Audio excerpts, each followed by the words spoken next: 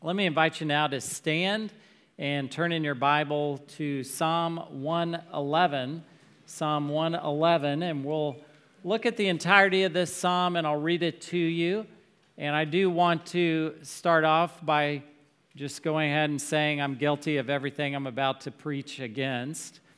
And I certainly need to hear these truths, and so that's why I'm preaching them. And Thanksgiving is not just one day a year, but for the Christian, I hope you receive this as an invitation into a new season of giving thanks to God as we look at the pattern of the psalmist here in his giving thanks to the Lord. So Psalm 111, and I'll read verses 1 through 10.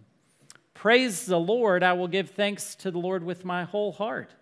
In the company of the upright in the congregation, great are the works of the Lord, studied by all who delight in them. Full of splendor and majesty is his work, and his righteousness endures forever. He has caused his wondrous works to be remembered. The Lord is gracious and merciful. He provides food for those who fear him. He remembers his covenant forever. He has shown his people the power of his works in giving them the inheritance of the nations. The works of his hands are faithful and just. All his precepts are trustworthy. They are established forever and ever to be performed with faithfulness and uprightness. He sent redemption to his people. He has commanded his covenant forever. Holy and awesome is his name. The fear of the Lord is the beginning of wisdom. All those who practice it have a good understanding. His praise endures forever. Let's pray together. Oh Lord, we thank you for your inspired and inerrant word. And now we pray for the humility, for the openness to hear what you have to tell us. Would you break through our stubbornness and our hard-heartedness that we may embrace that which is true about us, that which is true about you, and to embrace the glory and goodness of the gospel and of Christ's coming. And we pray this all in his name. Amen. You may be seated. All right, so I need your help with this one. Imagine for a moment a kid opens a gift. It could be at Christmas, it could be for his birthday, and the gift giver is observing the behavior of the kid, and the parent is right next to the kid, and the parent will tell the kid something to prompt thanksgiving. The parent will say to the kid, all right, here's your part. What do you say? All right, let's do it one more. What do you say? And then the response? All right, let's try it. You try it on me. What do you say? Thank you. So this is a way, at least when I was raised, this is how Thanksgiving was enforced on us. And Thanksgiving is something that we need to be reminded of. And Psalm 111 is this reminder to enter into this Thanksgiving. Sometimes things are going really well for us and we forget to say thanks. We forget to acknowledge that everything right in our life is because God did it, not because of us. And so sometimes we forget to give thanks. And I want to offer you this, that Psalm 111 is a prompt like that. What do you say? Psalm 111 is that, what do you say of Scripture that all of us would give thanks to God, would have gratitude and thanksgiving and hearts that overflow to Him. You see, when you think about our current cultural moment and you think about society for a moment, and what do we observe? We observe that there is this common victim mentality. There is complaining that happens. There is, in the midst of the chaos, this sort of spoiled, bratty criticism that comes so naturally to all of us. Well, at least to me. What's the answer to that? The antidote for that kind of attitude is a heart that overflows with thanksgiving to God. We need that reminder of what we say to God, and it's here for us in Psalm 111. So what do we give thanks for? is really the subject of Psalm 111. And the first thing we give thanks for, and you're going to see this in verses 1 through 4, is we give thanks for the works of God. So Psalm 111 begins with, "Praise the Lord. I will give thanks to the Lord with my whole heart." So you can imagine for a moment the idea here is that the heart is the intersection of the intellect, the will, and the emotions of a person. The heart represents the whole being of a person. And so the writer of this psalm, and we don't know exactly who wrote it, the scripture doesn't tell us. We see in Psalm 110, that's a psalm of David, but we don't get any hints here. It would be a good guess to say David wrote it. And we know David talks about in Psalm 86:11, he asks the Lord, he says, "Give me an undivided heart." And this represents some of our spiritual state, that we have a heart that is sometimes divided, distracted. It's a heart that isn't fully loyal to God. And so perhaps David wrote this. Each stanza of this psalm begins, each line begins with a different letter of the Hebrew alphabet. It's an acrostic psalm like Psalm 119, and so is Psalm 112. So great care, great artistic care went into the writing of this inspired poetry. Giving thanks to the Lord with my whole heart, holding nothing back, but being able to express gratitude to God and thanksgiving to Him. So giving thanks, how? With our whole heart, engaging our emotions, our passion, our desire, our will, our intellect in this task of giving thanks to beat back the spoiled, bratty criticism that's so common and that victim mentality which Americans have adopted wholeheartedly. We want to beat that back with a heart that gives thanks to God. Where do we give thanks? Well, look here at the end of verse 1. In the company of the upright, in the congregation. You see, sometimes having a Western mentality, we've been conditioned to think that the high point of our spirituality is individual, in our devotional life. But instead, here in the psalm, there's an invitation here into the arena, the company of the upright, the congregation. Imagine for a moment, I hope you're watching football these days. Wow, we're seeing some great games, especially TCU. I just had to fit that in there. My alma mater. And imagine the difference between watching it on TV and being in the stadium. There's a difference there. And the difference there impacts our spirituality. I'm not saying your individual spirituality isn't important. I'm saying the high point, biblically speaking, is this corporate expression. The thanks is so good and so overflowing, it has to be shared. And may this be a congregation where we share giving thanks to the Lord in the company of the upright, in the congregation. And what are we giving thanks to God for? So we've talked about what we're doing, giving thanks wholeheartedly, where we're doing it, in the company of the upright, in the congregation. And what are we giving thanks for? Verse 2, the works of the Lord. Great are the works of the Lord, studied by all who delight in them. The works of the Lord are His mighty acts, the things that God has done that are worthy of us recognizing, seeing those things, and giving thanks for them. We can give thanks for the fact that God is a creator God. We can go all the way back to Genesis and celebrate with thanksgiving His work of creation. And then His work of grace is something else that we can celebrate, and how He sent a Savior for sinners like us. So great are the works of the Lord. And then we're giving thanks not just for the big things, creation and redemption. We can give thanks to God for the fact that we all arrived here safely, the little things that maybe we take for granted and skip over. These are the works of the Lord, the things He has done by His providence, His wise, all-knowing, sovereign administration and organization of all our lives are worthy to give thanks to Him. So great are the works of the Lord, studied by all who delight in them. That means we pay attention to them, we review them, we rehearse them over and over again as if we're preparing for a test. They bring great delight to us, great joy.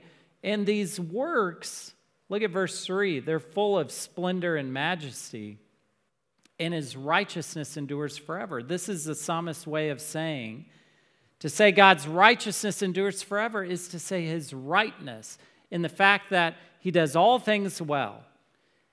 God's rightness will last into eternity, and he will never be proved to be anything other than right. And this righteousness of his holiness, and the fact that he does everything well, his righteousness will endure forever. And then verse 4, he has caused his wondrous works to be remembered. And we think for a moment, the works of God are so great, they break through our forgetfulness and our spiritual forgetfulness into remembering the greatness of what he has done. I mean, think for a moment, the great things in our world, winning a Super Bowl, winning the World Series. I mean, some of us, we don't even know what team won 2 years ago or 3 years ago. We don't even remember it. But the works of God are not like this. They are so wondrous. He causes them to be remembered. And then the psalmist, it's as if he pauses here to put a summary statement over everything he's said about the works of the Lord. Look at the end of verse 4. The Lord is gracious and merciful. The Lord is gracious and merciful. These are all things that we give thanks to God for. And you think for a moment, we're kind of coming into the end of the year, and you might rehearse in your mind good things that God has done in 2022, reasons you can give him thanks. And if you're on social media, or you might have memories pop up.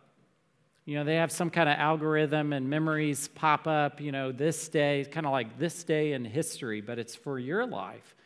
And maybe a picture of something you took, or maybe something you posted pops up through this algorithm. This was a year ago. And I know my phone does it.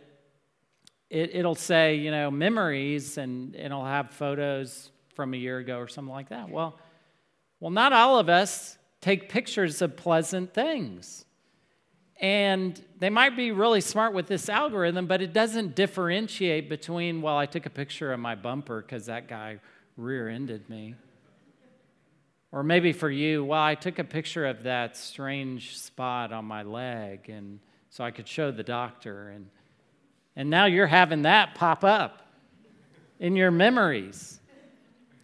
And what I want to offer you this is the algorithm doesn't know the difference between a so-called particularly good day 3 years ago and something that hard or challenging might have happened to you a year ago. And something I want to encourage you with, just by application as we look at what the psalm says here regarding the works of God, is to really have a generous interpretation for God's work and what he does in your life. And I think the psalmist has this because we have to remember there was no tetanus shots back then. There was no antibiotics. There were short lifespans. If you got sick, you probably died. And yet, here you and I are with all these modern conveniences, all these advancements in healthcare, and we're perhaps the least grateful, least thankful, most victim-like generation the world has ever seen. And what has happened is these modern conveniences, as none of us had to collect water today or go out hunting for our food, these modern conveniences should really place us in a better position to give thanks for the works of God. But no, we're more spoiled, more entitled than at any time in history. What's happened? Well, I'm not exactly sure what's happened, but I know we need to recapture a heart of thanksgiving. And that's part of the pathway back to spiritual health for us. If you're a Christian, if you place your faith in Christ, then whether something good has happened to you or whether something bad has happened to you, we always, for the Christian, always has a reason. We have a reason to give thanks for God's works because we have received His grace. We have undeservedly received His grace. We've gotten that which we didn't earn and that which we don't deserve. And so that should engender in us thanksgiving, shouldn't it? Even on our hard days.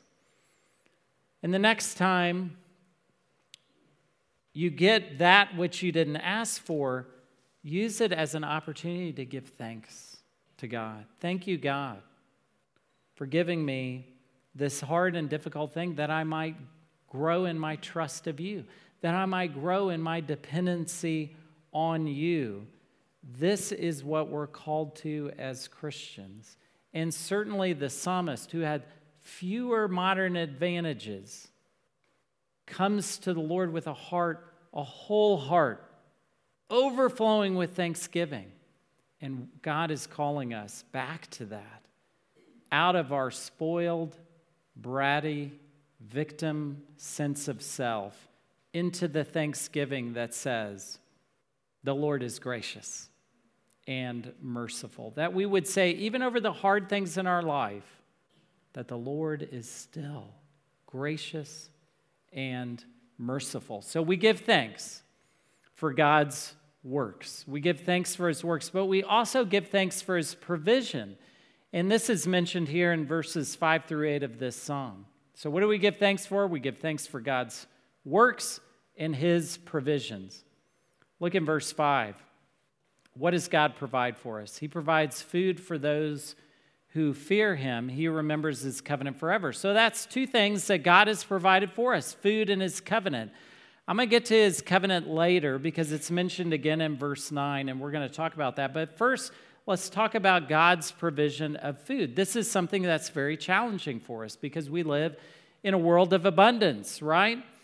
And that certainly wasn't the case in the ancient world. They thanked God for His provision for them, and we also have opportunity to thank God for all that He has provided, to look at, to not feel guilty. There's nothing wrong with living in a world of abundance, but we're still called to recognize that the food that we buy comes from Him, that the provision in our life for these ordinary, everyday things, food, comes from Him. Not only does God provide food for us, look in verse 6. He has shown His people the power of His works. How has He done this? How has God demonstrated His power? He provides, He gives an inheritance to His people, namely the inheritance of the nations. And this is recorded for us in Joshua, the conquest. You remember that the ancient nation of Israel was wandering in the desert, and God removed the nations ahead of them that were occupying the promised land. He removed them as part of His judgment for their idolatry. And Israel inherited houses that they did not build. Crops, they reaped a harvest on crops they didn't plant. God gave them an inheritance. And the beauty of an inheritance is we don't earn it. It's given to you. And so God here provides an inheritance. And this inheritance is given to them and it's given to us. And our inheritance is part of the gift of our salvation as God has rescued us. So we've seen two provisions so far: food, inheritance, and the third thing that God provides, that's in verse 7, His precepts. The works of His hands are faithful and just. All His precepts are trustworthy. So think of precepts as the principles, the rules, regulations, commandments, and the ways of God and how those are communicated to His people. And what we notice here at the end of verse 7 is His precepts are trustworthy. In other words, we can follow God and He will not steer us wrong. His precepts are trustworthy. and lest we engage in some hermeneutical hijinks, if you want to call them that, and say, well, the Apostle Paul was a chauvinist, or the Apostle Paul really, he didn't understand what's going on with gender, and the Bible doesn't understand gender dysphoria, even though God says he created them male and female, and marriage meant to be between one man and one woman. The Bible is an ancient book, and we really can't follow it. Or we can't say these things. Why? His precepts are trustworthy. They are established forever and ever. As confusing as the times get, and as strange as people's morals are, we can set our Christian ethical moral compass to the precepts of God, and they will never fail us, and they are always trustworthy. They are established forever and ever means that each year the church doesn't have to renegotiate what an ethical Christian life looks like. It's already set forth for us here in the Scripture. His precepts are trustworthy. They are established forever and ever. And then look at the end of verse 8, to be performed with faithfulness and uprightness. In other words, to be followed with faithfulness and uprightness. You will never go wrong following God. It certainly will lead to suffering.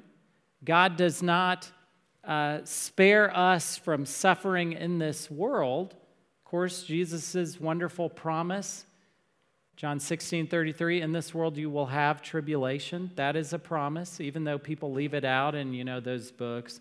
100 promises of God. I'm going to promise you tribulation. That one usually gets left out.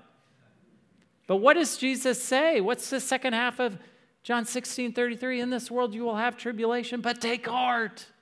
I have overcome the world. His precepts are trustworthy. They are established forever and ever to be performed with faithfulness and uprightness. You will never go wrong following God. Here's the thing. So we're called to give thanks to God for his provision of food, inheritance, precepts. The biggest problem we have sometimes is giving thanks for those ordinary, everyday things. But let me encourage you with this. Some of us have a critical, judgmental spirit, don't we? In the land of abundance and plenty, and this is proof positive that we are fallen creatures influenced by a sinful nature.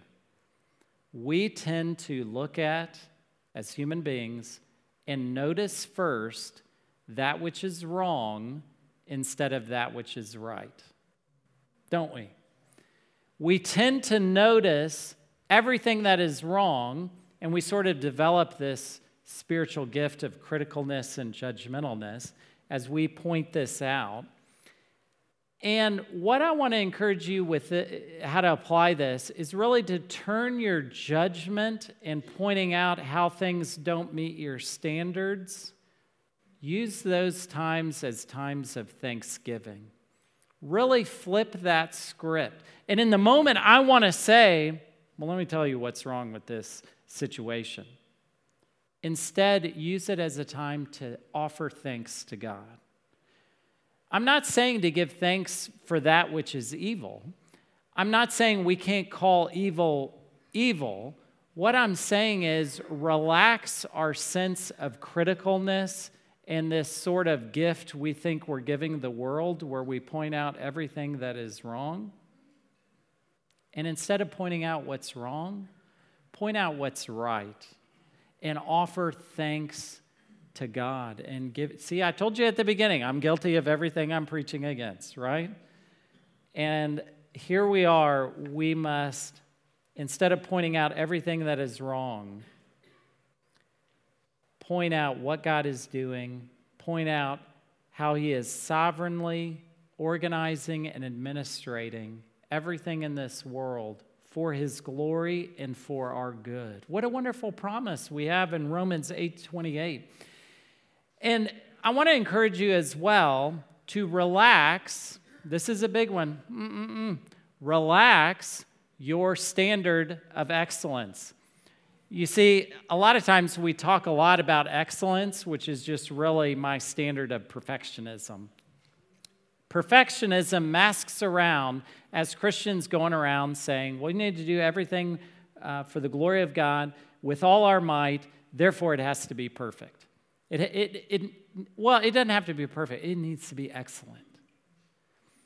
And I want to offer you this. That's really your standard, not necessarily God's. Yes, absolutely, we need to give glory to God in all that we do with all our might, but we live in a fallen world, and it will not be perfect. And in addition, I want to offer you this. If you're a perfectionist, I'm a recovering perfectionist. I want to offer you this. You don't have to be perfect because Christ was perfect. Isn't that good news?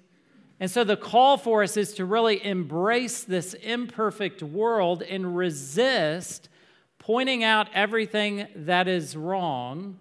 And in those times where we've treated God like the drive-through speaker, and we get to the window and we expect that which we have ordered in prayer, and we don't get it, to say, thank you, God.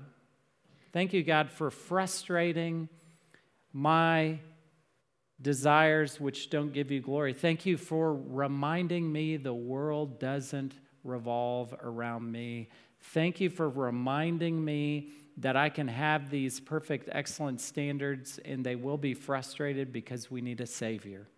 And only Jesus is perfect. And so use these as times of thanksgiving, to thank God for all that He's done in your life. Try it this week. And when people are pointing out what's wrong, because they will, point out what's right. And give God glory and thanks for it. So what we've talked about so far, we've talked about the need to give God thanks with our whole heart. We give Him thanks in the company of the upright, in the congregation, right here at church. We overflow with thanksgiving that is shared with others. We thank God for His works. We thank God for His provision. And we thank God for His covenant. That's in verses 9 and 10. Now, a covenant is a promise that God has made, and He relates to His people through these promises. And a covenant is where God keeps up His end of the bargain and our end of the bargain. A covenant is God's promise, and He never breaks one of His promises. And that's something that we give Him thanks for. Look in verse 9. He sent redemption to His people. He has commanded His covenant forever. Now, what this means is that He commanded, in other words, He is powerful, sovereign, and wise enough to make His promises kept forever. So He has commanded His covenant forever. And God made a covenant with Adam and Eve. He made a covenant. He related to Noah and Abraham and David. And then we have the new covenant, and we see the fulfillment of the covenant in Christ. And so He has commanded. He is powerful enough to keep all His promises. And so the psalmist pauses here, almost backs up and takes a look at all that he's written, like he did in verse 4. At the end of verse 4, he says, the Lord is gracious and merciful. Now that happens again. Verse 9, holy and awesome is your name. That is the right response to a God who keeps all His promises and will never leave us or forsake us. For us to agree and say, holy and awesome is your name. And then we conclude with this: the fear of the Lord is the beginning of wisdom. Now, the fear here is not to be afraid, but it's the reverence and respect that is rightly due to God. The fear of the Lord is the beginning of wisdom is a quotation from Proverbs chapter 9, verse 10. We might be more familiar with Proverbs 1:7, which says the fear of the Lord is the beginning of knowledge. And the idea is the same, that the beginning point for spiritual growth and understanding who God is to give Him the right reverence, the right awe, and to ascribe to Him the power rightly due to His name. That is the fear of the Lord, reverence and respect to God. And that's the beginning point of wisdom. In other words, you're not going to relate to life. Wisdom is knowledge applied to life. And you're not going to relate well in life without this first and foremost beginning principle, the fear of the Lord, the reverence and respect that is due to God. And a follow-up to that in verse 10, all those who practice it have a good understanding. And so we're practicing two things here. We're practicing the precepts that are performed with faithfulness and uprightness, and we're practicing giving God the right reverence and respect that is due His name. His praise endures forever. There's nothing that we can do to stop the praise going to God that is rightly due to Him for His greatness and the magnitude of His generosity in providing for us and giving us all things, especially blessing us in Christ. So Thanksgiving, I don't want it to just be one day. I want this to be a new season of gratitude for you as you recognize in your own life the works of God and all that He has provided for you. As you interact with others and they want to point out, let me tell you what's wrong with this world. And you respond with, here's what's right. Yes, but here's what's right in the world right now. Here's what God is doing.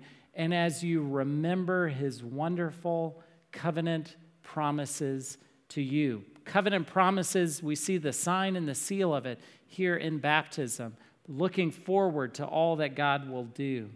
And so, Thanksgiving, not just a day for the Christian, but a new season for the rest of our life, that we would wholeheartedly give thanks to the Lord. Let's pray together. God, how we ask indeed that you would cause us to remember all the great and wonderful things you have done in our life. Let us recognize those things in right worship, gratitude, and thanks. May our hearts overflow with joy and gratitude because of all that you have done for us in our life, but especially because of what you have done through our Savior, Jesus Christ. And it's in His name we pray. Amen.